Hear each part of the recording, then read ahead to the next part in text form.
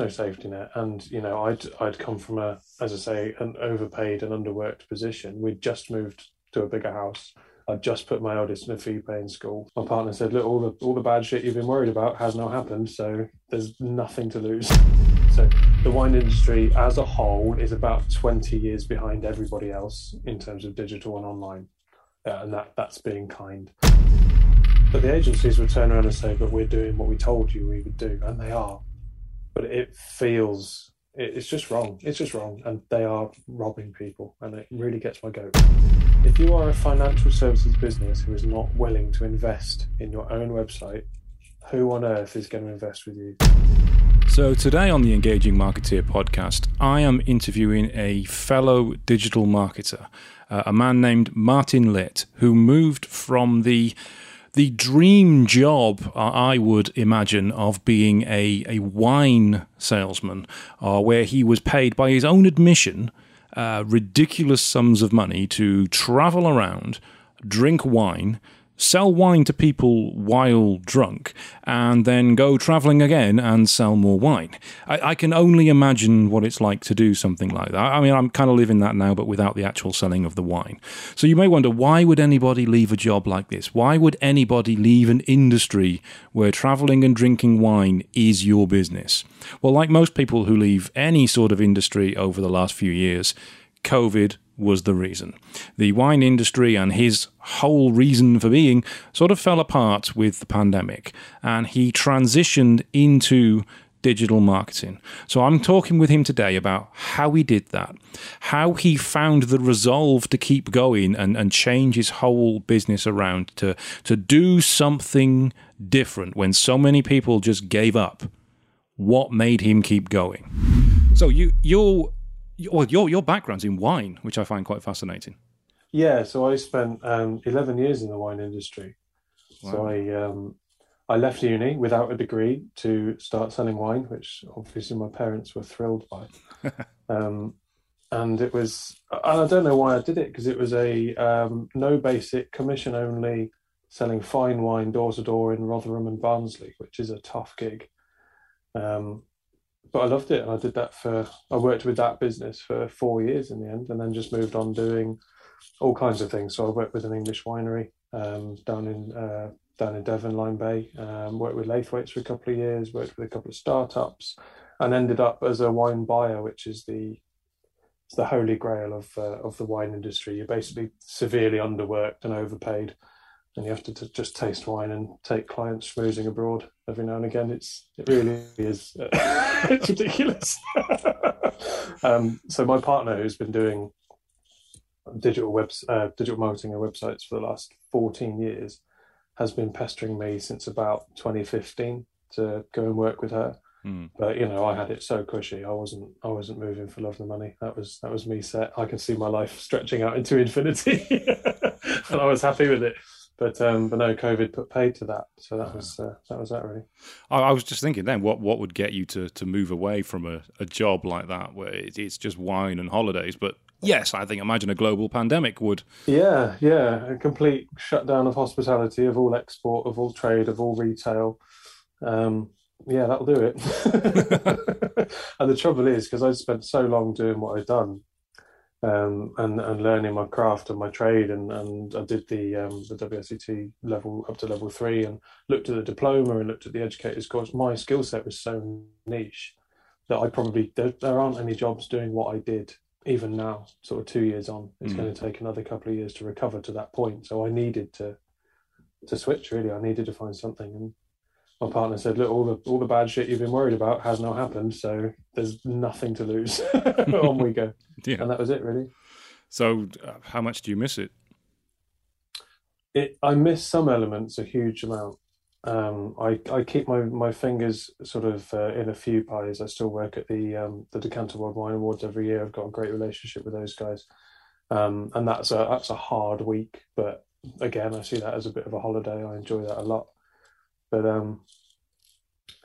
yeah, working with wine every day is a novel experience, and it really opened my eyes to the way that networking changes across different industries. So I'm as you know, I'm part of BNI now, and I did that for my business, because in the wine industry, the way you do business is you are very, very polite all day to everybody, and then you all go out and get absolutely hammered in the evening together, and you write loads and loads of business, and then when you wake up, you go down for a late breakfast, early lunch, and you sit down together and you figure out what 50 or 60% of that is actually going to stick, and then that's what you put your names to, and that's done. It was really odd moving away from that style of that very informal way of doing business to a much more formal system that we use now. Mm. So now you're in digital marketing. I am, and the company name Quaff.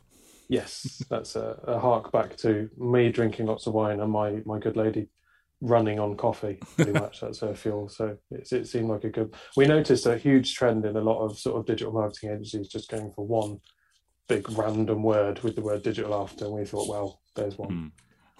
Let's make it work. It's different from the old school method of doing it, where they'll pick a colour and then they'll pick an animal, which tends to be the way you name your agencies. You know, there's even agency name generators online where you pick your random colour. Green elephant, blue dolphin. A good friend of mine, Alex, his agency is called Avid Panda. Avid Panda. Yep, that's the way you do it. Missed a trick there. Took us ages to come up with Quaff. A lot longer than you'd think. Well, Quaff makes a lot more sense. I mean, there's history, there's story behind it. You know, there's a reason you can talk about it. Yeah. Whereas Blue Dolphin, no, not really. Apologies if anyone's listening to this whose company is called Blue Dolphin, by the way. That was just a random colour and a random animal I picked. That's your fault for naming it. They paid a lot of money to another agency to come up with it. So, if you've named it Quaff, does that mean that your fiancée, isn't it? Because you're not quite married yet. We are. Yeah, we're engaged. Engaged. I haven't. I just haven't had the 10 grand to chuck at a wedding for the last couple of years. Does that mean that she wasn't working in her own business until you left the wine industry? She was. She was trading under the name of Litt, so she was doing her own stuff.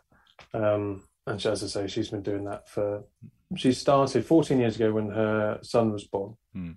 She was a single parent, and she decided that she wasn't just going to sit back and do nothing. She has to be doing something. Her brain's 100 miles an hour all the time, so she's got to have something to do.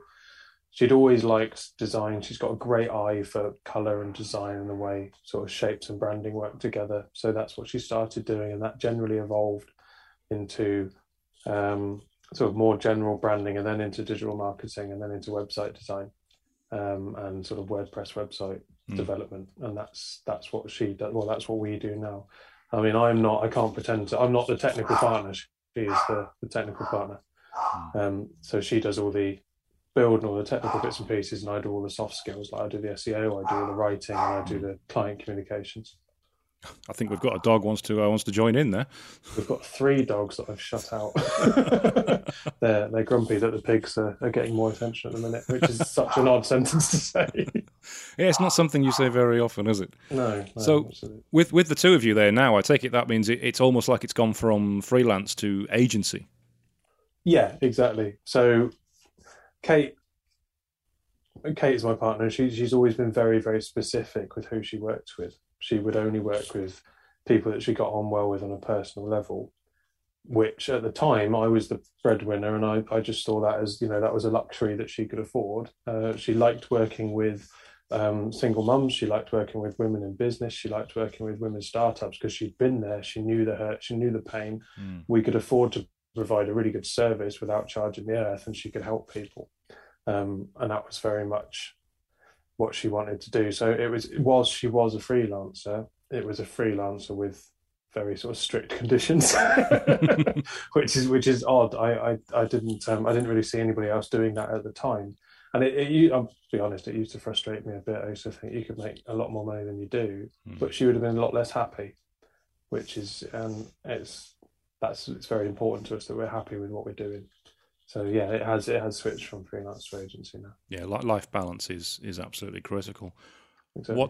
What's it been like going from freelance to agency? Because that is a big step. It's quite a scary step, because obviously you now leaving the wine industry and going in working within the new agency environment, that's putting everything in one basket. Mm-hmm. Absolutely. Well, our eggs were very firmly put in one basket for me, because as I said, the wine industry is now only just recovering 2 years on. So it was either scratch around and just find whatever, or it was make a fist of this. There was no safety net, and I'd come from as I say, an overpaid and underworked position. We'd just moved to a bigger house. I'd just put my eldest in a fee-paying school. Like it had got a bit silly. Everything was fine on the salary I was on, and then that all disappeared. So yeah, there were certainly sleepless nights. There are still occasionally sleepless nights. I can't lie that anxiety hasn't been my constant companion for 2 years, but you do find out what you're capable of when you're put under those circumstances. And I think a lot of people have found themselves to be a lot stronger than they thought they were, and a lot more resourceful, and a lot more willing to help other people. It's one of the things that I love about, I don't want to keep going on about it, but the BNI and that kind of structured group that is out to help each other. I think that's really gone through a crucible, if you like, and it's forged something a lot stronger in a lot of people. And I think it's sort of an unexpected plus of what everyone's gone through in the last few years. Yeah, it's almost like the necessity is the mother of invention. That Exactly. when we're in a global pandemic, everybody is losing their jobs. That you have to do something, and businesses start. I mean, our business, Engage Web, started in the last recession back in 2009. So we launched in a recession when there were lots of people that needed work, and we were able to give people work writing content for clients. So it worked really well for us then, whereas many people were panicking. Same this time. There's lots of businesses that are starting in this recession. I like what you said about BNI as well, about the support, because obviously I'm in BNI as well, as you know. There's a lot of people who hear about networking groups like BNI and it's not for them. Maybe they go once and they think it's a bit of a cult. They think I've heard that many times. It's a cult. I've been there a year. It is definitely a cult. It's definitely a cult. Yeah, it's definitely a cult. Where you're expected to do all these things, and you're treated like employees, and that's not why people got into business. There's so much negativity that surrounds networking groups, in particular BNI. How have you found it to be very different to that? Well, if I'm honest, BNI probably represents 65% of our business now, just through other chapter members and other members across the UK and globally. In fact, what I really love about it is it's a breakfast meeting and everybody meets up and they're all suited and booted, or in my case, shorts and t-shirt because I'm a renegade like that. And you stand up and you do your 60 seconds and everybody knows what each other does. And it's, it could be, I've heard this before. But when it gets down to the nitty gritty, when times get tough, people will look after each other. For example, in my chapter at the moment, we have an events planner who has obviously had the worst couple of years of their lives, business-wise, professionally.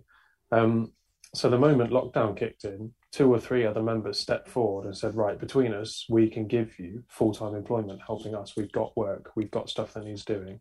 Come and do it for us. And it took 10 minutes for this individual to go from thinking, holy shit, how am I going to put food on the table, to what started as colleagues turning into friends, going, look, we'll help you out. Don't worry, everything's fine. We'll figure it. And I think that's not a one-off. I see relationships like that building up all the time, all over the place, with the most unlikely of friends as well, I must say. When you think, you look at people's personalities and you put them together and you think that's not going to go well.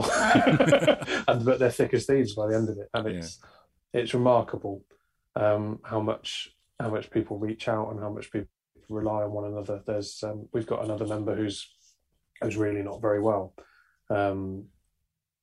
And it's just seeing the general support and the way everyone treats them. There's no pity, but there's an understanding there, and it really is heartwarming to see, and it makes a big difference to how you view the group when you see how much empathy and you've got the professional stuff and you've got the business past and you've got all the numbers that you'd expect to be hitting, and everyone at the end of the day is there to make money, but it worked out as much more than that. And that is something I'd not ever experienced before. Because in the wine industry, whilst it's lots of fun, and you do make friends for life, there's a lot of stuff that doesn't hold water. There's a lot of stuff that doesn't happen that should happen. And there's a lot of things that do fall through, and there are a lot of people left on their own if they're on the wrong side of a decision or something that goes a bit wrong. So I haven't seen any of that. I've only seen people supporting one another. It's made a big difference. It's really interesting you say that, because I mean, when people hear about something like BNI, they don't see that from the outside. And no. You don't see that when you just go to a meeting as a visitor, because it's just something that you experience over the weeks and over the months, that you come to realise that, wow, this is actually a lot more than I thought it was.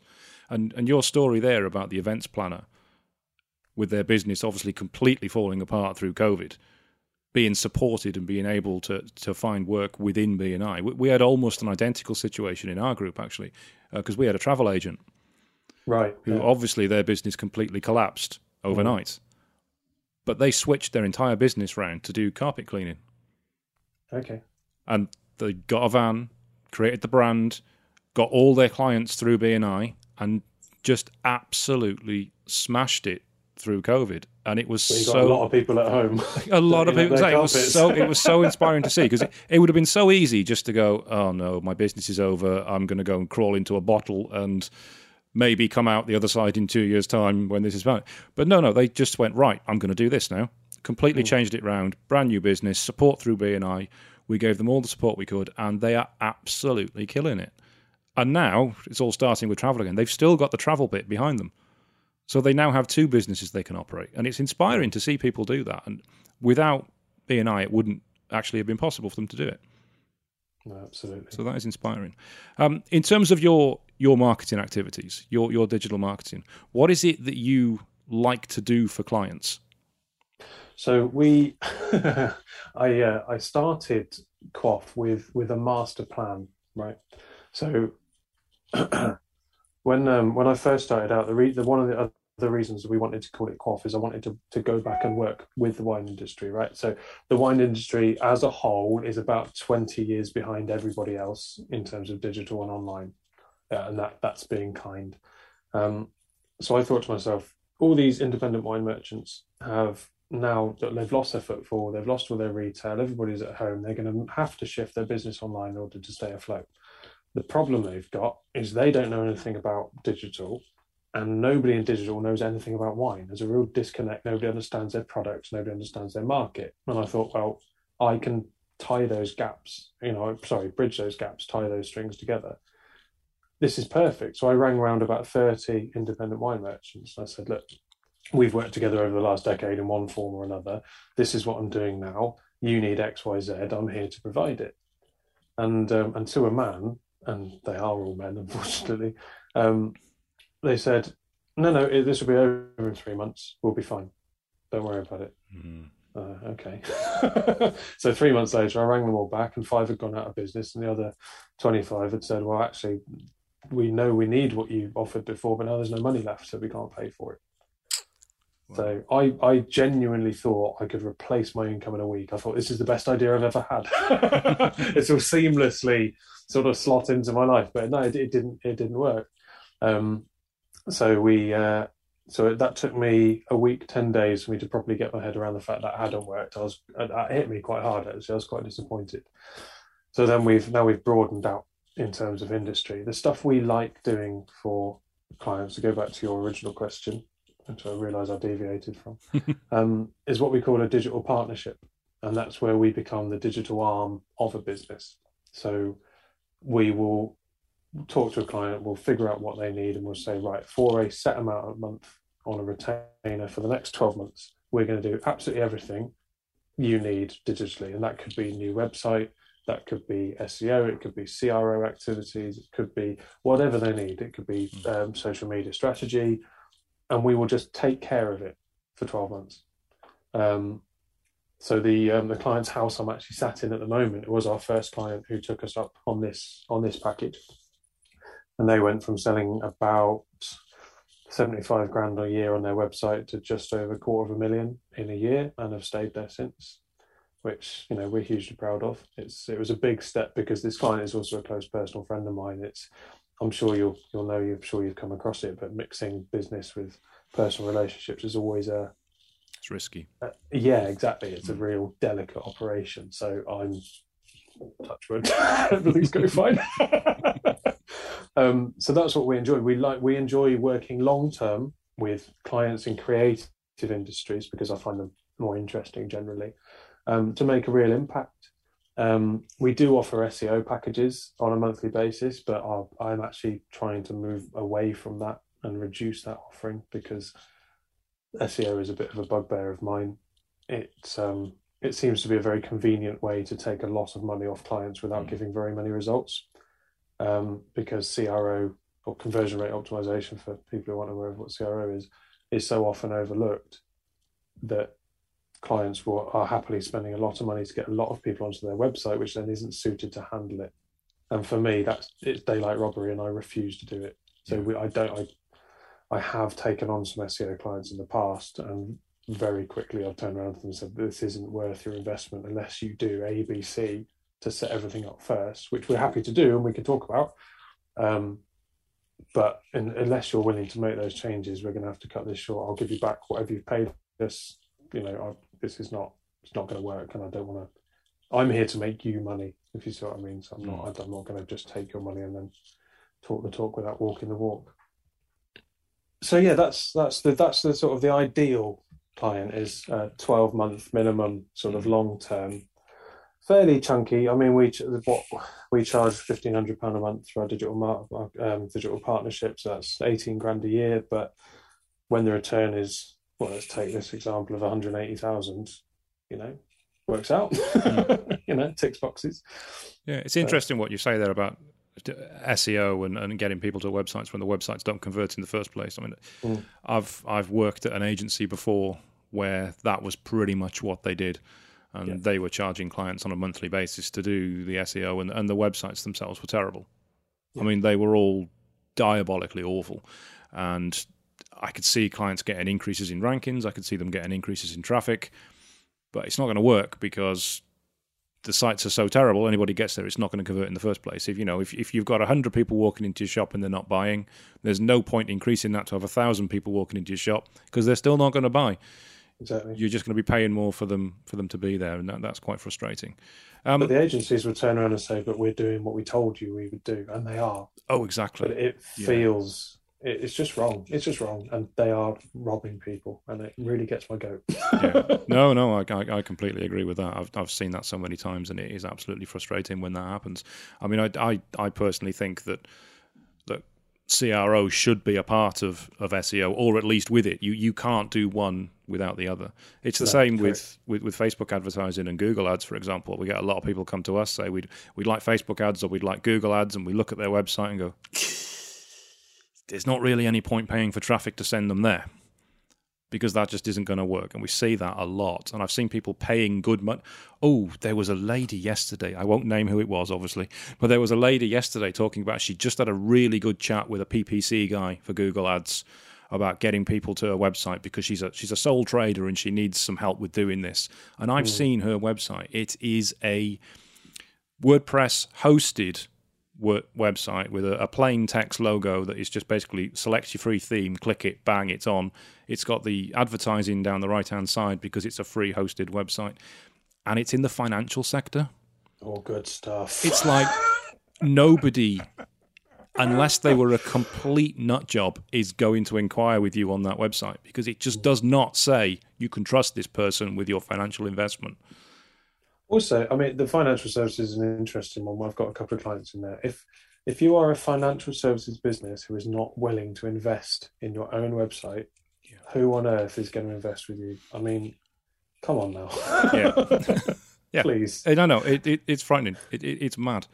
So, who's I want to say your favourite client, because that would be unfair for you to say. What's the client you really enjoy working with, other than the one obviously you're at the moment, where you're helping build a pigsty? Yeah, which is obviously is included in your optimization plan. You know what your clients pay for. You'll just go to their house and build pigsties whenever they want. Well, I'm slightly concerned he's going to invoice me as some kind of therapy. There's a couple of clients, like I'll name one because she won't mind if she does hear this. It's Fleur Hastings. She runs a business called Rocks and Chains. She's a jewellery designer and maker, and she has been with Kate for 9 years now.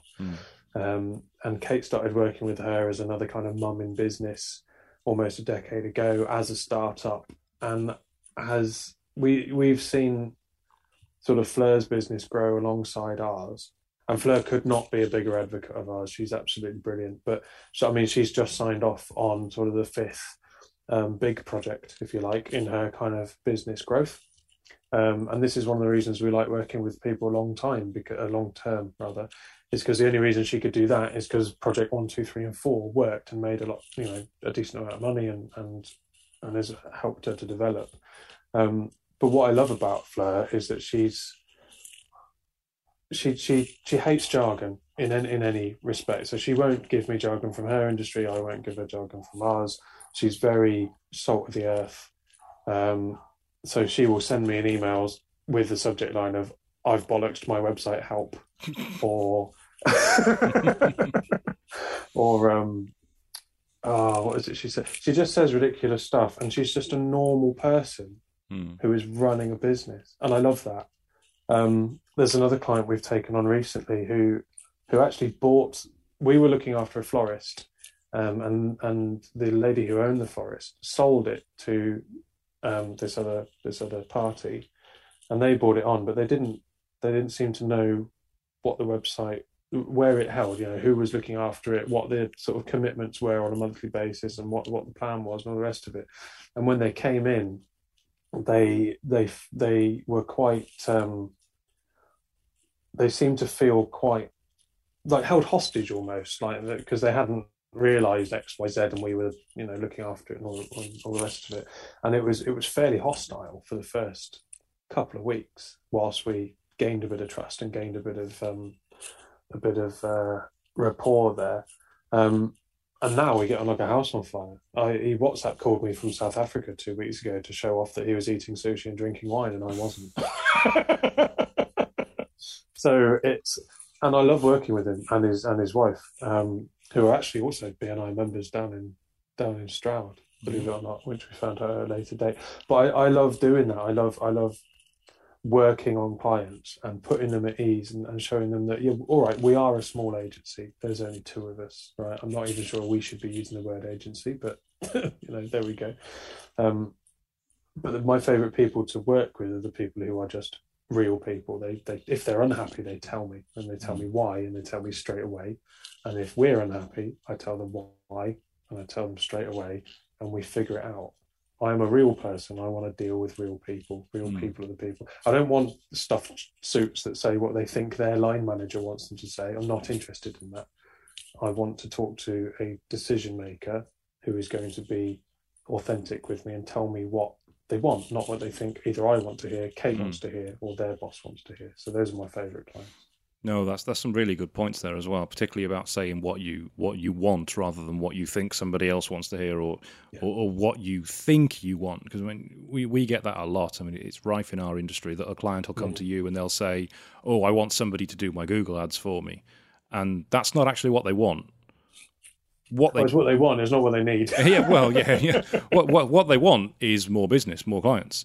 And Google ads may not necessarily be the best thing for them, but they'll always come to you with an idea of what it is that they want, and they'll say, "That's what I want," but it's not. You have to find out, right, what is it you're looking to achieve? It's like going into the doctors and saying, "Can you amputate my arm for me?" Theoretically, yes. Yeah, I can. But yeah, let's delve a little deeper into why you want that to happen. Oh, well, I'm getting a pain in my arm. Have you tried paracetamol? Oh, well, that's done the trick. It's quite common in our industry. People will say what they think they want, but it's not actually what they really want. And what you said as well was interesting about not knowing where their domain was, not knowing where their website was. That's so common in our industry. So that's the first time I've come across that, and it really blew my mind that someone had bought a business and had not done any due diligence on these kind of details. Because to me, a website is such a large element of a business. I couldn't get my head around it. It's really, really common, common, particularly when you've got businesses where maybe there's a partnership or 3 people involved and one person's more technical than the others, and they'll buy the domain names and they'll set up the hosting, and then if they leave, somebody else is like, "I don't know what to do." And then if it's a .co.uk domain and it's registered to them personally and they've gone, it's really difficult to get it switched. If it's a .com, it's not so difficult. If it's a .co.uk, it's legally owned by them, so it's really difficult, particularly if they're not contactable. And when you're dealing with committees and charities, where people come and go within the organisation, it's really common. We deal with a sports club at the moment where when we took them on, they had several different domain names and they were all owned by different people in different places and nobody knew how to get hold of them all. Businesses can get into a right mess. That's the bar manager from 4 years ago. Yeah, oh, good. Yeah, exactly. Exactly. I've got to be honest, we work with a charity, the ILP, which is the Institute for Lighting Professionals, so like a trade association, but not for profit, so charity status. And Jess, our contact there, is phenomenal. But we're really lucky that she has been our main and single point of contact for the 3.5, 4 years we've been working with them. Because there's been a lot of change internally. And I think if we didn't have Jess, life would be difficult. So what do you do to? Cause obviously, you mentioned SEO and how it can be a con, and a lot of people do it as a con. What do you do to keep up with how things change and how things evolve and how things on websites change and evolve? So I like to. Well, the sort of obvious answer for me is hanging out with industry professionals and just learning from each other. So you and I, the reason I'm talking to you now is we're in the same WhatsApp group for marketers across the globe, again via BNI, which has been fabulous. And I know I've got 30, 40, 50 people there who I can pick up the phone to and speak to if I need an update, or if, the Google Analytics switch is blowing my mind, or or whatever happens. So having that kind of personal network is super important. There's the information on this kind of stuff is there for anyone at any time. It's ever present if you look for it. So everything's just a Google away, and you can Google something like, I don't know, Facebook algorithm update, and you'll have your answer in about 6 minutes. It's all there. So I must be honest, I don't stay abreast of everything all the time. I can't pretend that I do. It's an approach I had to take when I was in wine as well. There's too much to know across the board, so you've got to pick and choose the bits and bobs you go with. Generally speaking, I'll see what people need and what our clients need, and I will take my base level of understanding, and then I will stick some extra research on top just to make sure I'm not missing anything, or if there's any extra I can provide as well. Because, I've got to be honest, I've only been doing this 2.5 years. I'm not an expert, and I won't be for another couple of years. So I have to keep myself accountable by making sure I'm doing the research that the clients don't have time to do. And that's part of the service, isn't it? It's kind of what they expect. My partner, she does't do a lot of SEO because she's doing the technical build and stuff, but she's got such a nose for, she instinctively knows what she should be doing and what people enjoy. I don't know what I feel about the term, but she is an empath. And that helps a huge amount, because every time she's had a hunch about anything, told me to look at something or change something or explore something, she's been absolutely bang on. Right. I'd be absolutely sunk without her. So yeah, it's just research. It's having the humility to know that what you learned a year ago probably isn't quite right anymore. Yeah. And being aware of that and being self-aware is the most important thing. There are loads of people that I meet who will only just do SEO, and I ask them a similar question in case they've got any brilliant mailing lists or anything I should be on, and they go, oh no, it's all the same. So once you've been around a couple of years and 5-10 years, it's all cyclical, and you just do the same bits. And I'm thinking, really? Yeah. Well, I don't ever want to be in that position myself. I wouldn't allow it. So yeah, it's just knowing your own boundaries and knowing your own weaknesses and just filling them in as you go when necessary, I guess. Yeah, the theory behind SEO hasn't changed. I've been doing it for 22 years. It's about getting the right information in front of the right people and making it as easy for them to find it and do what you want them to do. That's generally the theory of it, but the technology behind it changes constantly. I mean, you mentioned one there. You mentioned the Google Analytics update, which I have not spoken to a single person in the SEO industry that said, yeah, that's really good. Nobody is excited about that. Nobody is looking forward to that. Nobody thinks GA4 is anything but an absolute bag of shite. It's horrific. What's been your experiences of almighty Google's brand new Google Analytics that we're all going to have to use?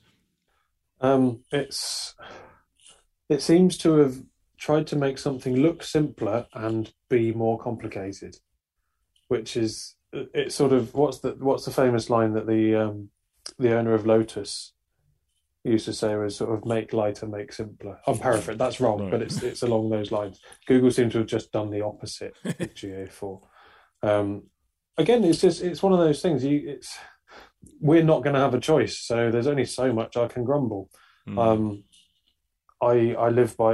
try to live by a phrase that I only learned in the last sort of 6 months or so, was never be overheard complaining even by yourself, which was, I believe, from Marcus Aurelius. It's one of the sort of Stoic principles. And I love that because I bitched and moaned an awful lot before, and it has stopped me, but it's also made me realise that you can only get annoyed about the stuff you can control, and if you can control it, there's no point getting annoyed, so just get on. So I don't like it, but I will learn to love it, I'm sure. Well, I'm steadfastly refusing. I can't stand it. Good stuff. Stick to your guns. I can't stand it. Because you're right. There's all the options that we like and love seem to have just disappeared, and it is absolutely infuriating. Are there industries that you don't like to work with, or types of clients that you think, right, I don't want to be working with them? Yeah. Let's start with clients, because that's a juicy one, isn't it? I don't like a client that, sounds awful, penny pinching, can't stand it. If the price is the price, and the reason that the price is there is because of the results and the quality of the work. If you start trying to, marketing is the first thing to go in any budget. If you start trying to price match everything, all you'll end up with is absolute dross at the end of it. I don't like clients who ask to see previous examples of websites and then base their opinion on those websites. And of course, you don't like everything about them; they're not for you. That really winds me up. Businesses and industries I don't particularly like working with. There aren't really any. I love an expert. I love experts. In any topic, I could listen to them talk all day. And that could be about paint. It could be about it. A friend of mine works in the ink industry, and listening to him talk about it is fascinating. The one industry that I do have a couple of clients in who are sort of members of BNI and friends of mine is the financial services industry.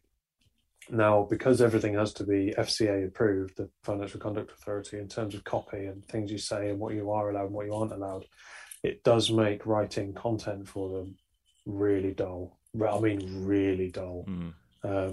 More dull than the accountancy website I wrote the copy for a couple of months ago, and that was pretty close. So financial services it doesn't get my heart racing.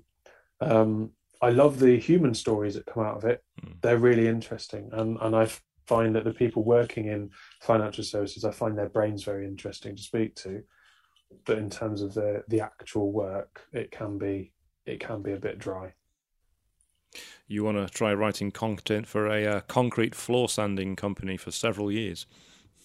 No. Several years might be a bit much. Yeah. Every month, concrete floor sanding. Lovely stuff. Yeah. Well, if you want to outsource a month to me, I'm more than happy to ease the load. You see, accounting, I kind of find interesting. Well, no, let me quantify that. I don't find accounting interesting because it's boring. But I find the ways that you can save money interesting. Yeah. And the different things that you can do with accounting for a business owner, for example. I speak to a lot of people who are new in business who've got no idea about how much money they can save.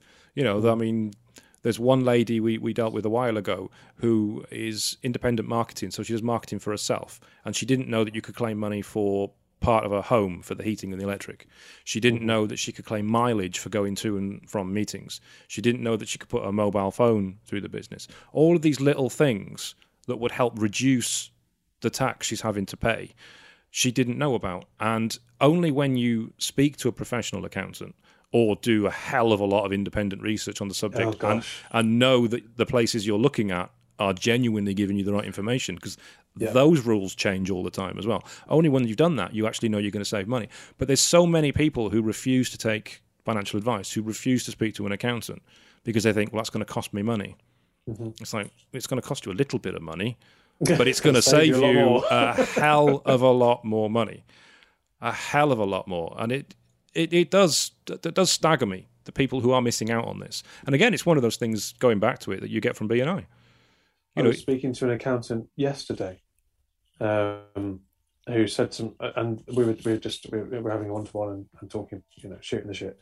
And I said to him, he was talking about their sort of their service and what they do. I said, I can see sort of car garages being a brilliant sort of industry for you in terms of inventory and saving money and all the rest of it. And he says they are, but they will jump ship for pennies.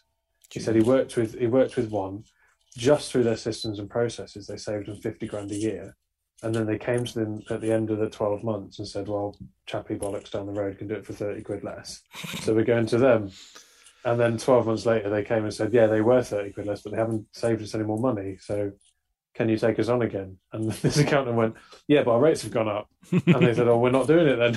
He said, hang on, let me get this straight. So you'd rather not pay X amount in order to potentially save another tens of thousands of pounds that is proven, because the initial outlay is more than we charged before. And the garage went, yes. It's like, okay, well, we can't help. See you later. Yeah, some people you just can't do anything with, can you? You can't do blows anything my with mind. No. So your agency now, as I say, you've used the word agency. I've used the word agency. Let's go with the word agency, because it is. What are your future plans for this? Are you going to be looking to grow it, or are you going to be staying at the as you are?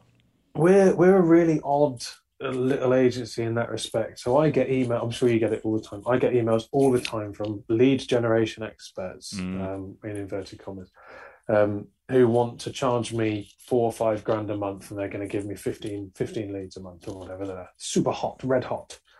And I don't respond to them anymore. I used to respond to all of them because I hate my emails being ignored. So the least I can do is reply, and then it sort of gets to 30 a day, and you think this is too much.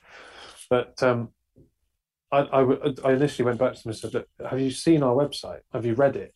And they go, yeah, we know what you do. I said, so we take on 3 digital partnership clients at a time, and for 12 months minimum, because that's all we can handle in order to give the service and get the results that we guarantee.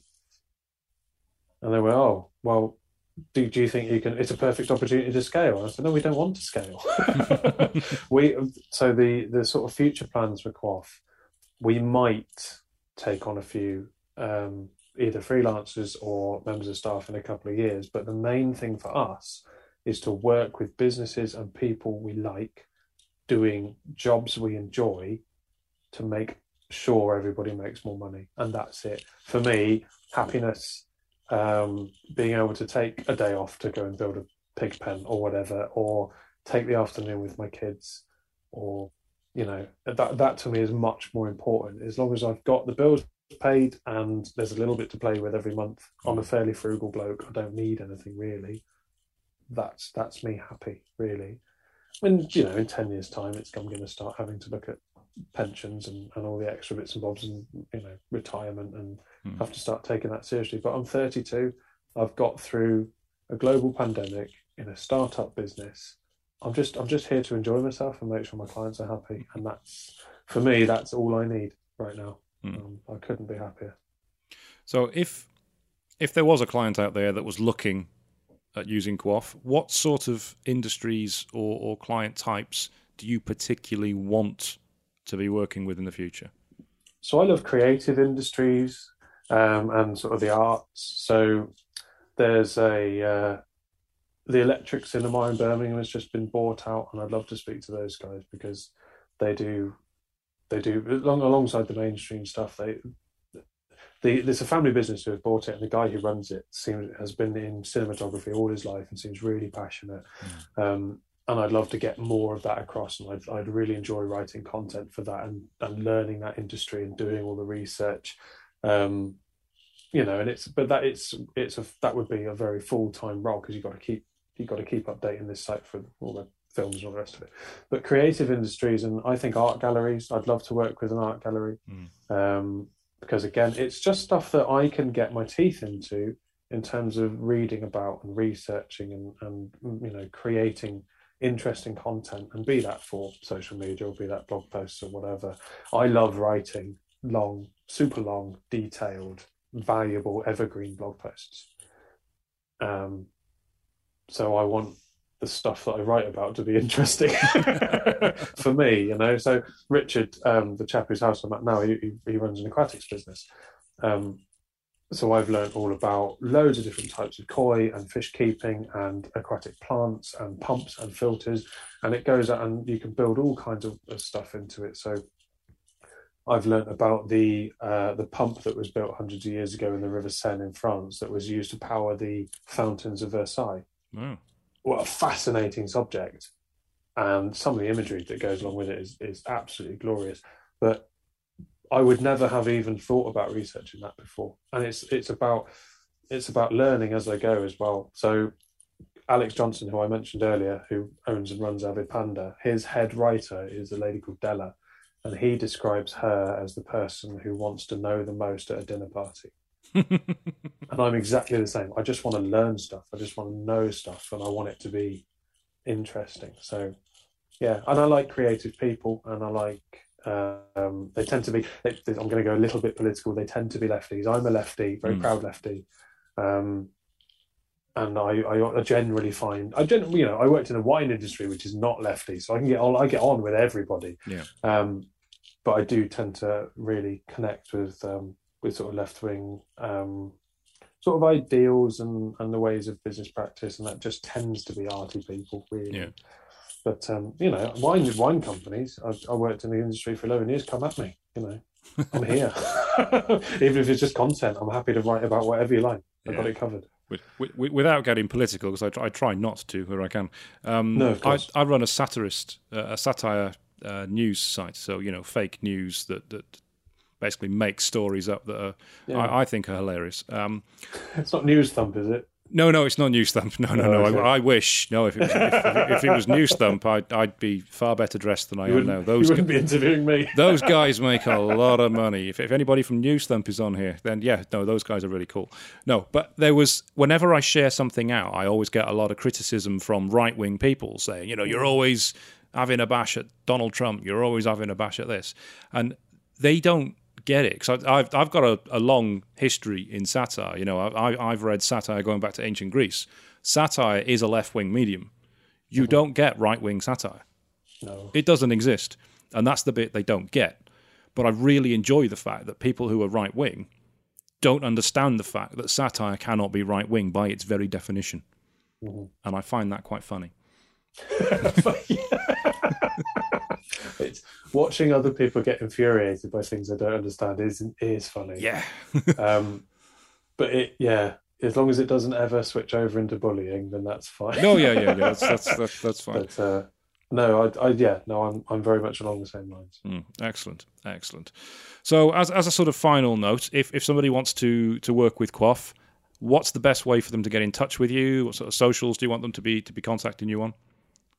So I'm fairly active on LinkedIn, but I don't do a lot with the business page. So if they search Martin Litt, there's only 3 or 4 of us on there. It's Litt.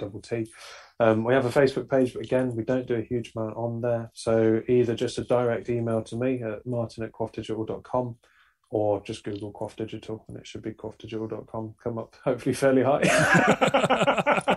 You'd think so. It's been a little while since I've worked on our own website. Yeah. I don't know if you're guilty of this. You work so little on your own website. Do you know? Yeah. We relaunched our website about 2 or 3 months ago. Right. And until we'd done that, because we got 2 web designers in here and I let them do the whole thing. I completely handed it over because I didn't want to touch it. Because our previous website went live in 2012. and it hadn't updated. Time for a refresh. Yeah, it hadn't. It still looked quite cool. Well, I think it did anyway. I mean, I did it, so I would. Did you make it? Yeah. Yeah. But yeah, the original one, 2012, it didn't get updated for 10 years. I thought, right, okay, it's probably fine. Somebody does it now. But yeah, you don't touch your own website when you run a digital agency. Everybody else's comes first. Yours is always the last one to do it. And then you have that preciousness that, I don't want to be changing something on mine because I did it the first time. I think it's awesome. But I let them do it, completely handed it over, and don't tell them, but they did it better than I would. They probably looked at it and went, "Oh, thank God he's letting us have a go at this." They did. They've done a really good job. And that's one of the reasons now where I don't do web design anymore. I don't touch websites. I don't want to touch websites because the guys we've hired are better than me. But again, don't tell them this bit. They're not. Gab, Nick, if you're listening, if you're listening to this, Gab and Nick, I'm lying. You're not. You're rubbish. No, useless. But that is important. So if you do go to the stage where you are going to be taking other people on, one bit of advice I would give is to hire people who are better than you. Oh, absolutely. I've got no interest in hiring someone who's not as good as me. I want people better than me. Of course I do. No, it's I like to think that I'm very well aware of my own shortcomings, and anyone I need to hire would need to be at least a jigsaw fit for that, if not just superior in most ways. So, no, thank you. I'll take that advice, but I will. I'm very much on the same page. Can you also tell me the satirist site you run? It's called Chester Bugle. Chester Bugle. Chester Bugle. Great. I will check that out. And our most famous story was one about somebody finding a Nokia 3310 in their drawer, switched on. The battery's still running after 20 years. That's the one. Was that you? Yeah, that was me. Oh, I read that. I loved it. Excellent. Yeah, people have seen me. That. All right. Yeah, that was mine. Yeah, that went viral. That got some news coverage across the world, actually. A lot in Asia, a lot in India. And there's videos on YouTube, and it's got one of those anti-fake pages. Not Snopes, the other one, telling you that actually it's not true. It's like, yeah, of course it's not true. Well, you've made it. Exactly. Going, when they're fact checking your stuff. When they're fact checking, yeah. I shared my own post on Facebook once, and then Facebook gave me a 3-day ban for sharing fake news. Fake news. Yeah, so I know it's fake Facebook. I wrote it. There's a news thump that will always stick with me that I can't forget. It's gilet wearer admits arms were cold the whole time. Yeah, I love it. I don't know what the circumstances were when I read it, but it just stuck in my brain. It's made me laugh ever since. No, News Thump is great. That was my goal, to make something as big as News Thump, but I haven't had a lot of time to be doing on it lately. So, where do you find the time when you're running an agency in the lockdown, COVID? I tend to use it as an example, sort of experiments on SEO, experiments on how content can be used. Idea. So yeah, it's like a trial site.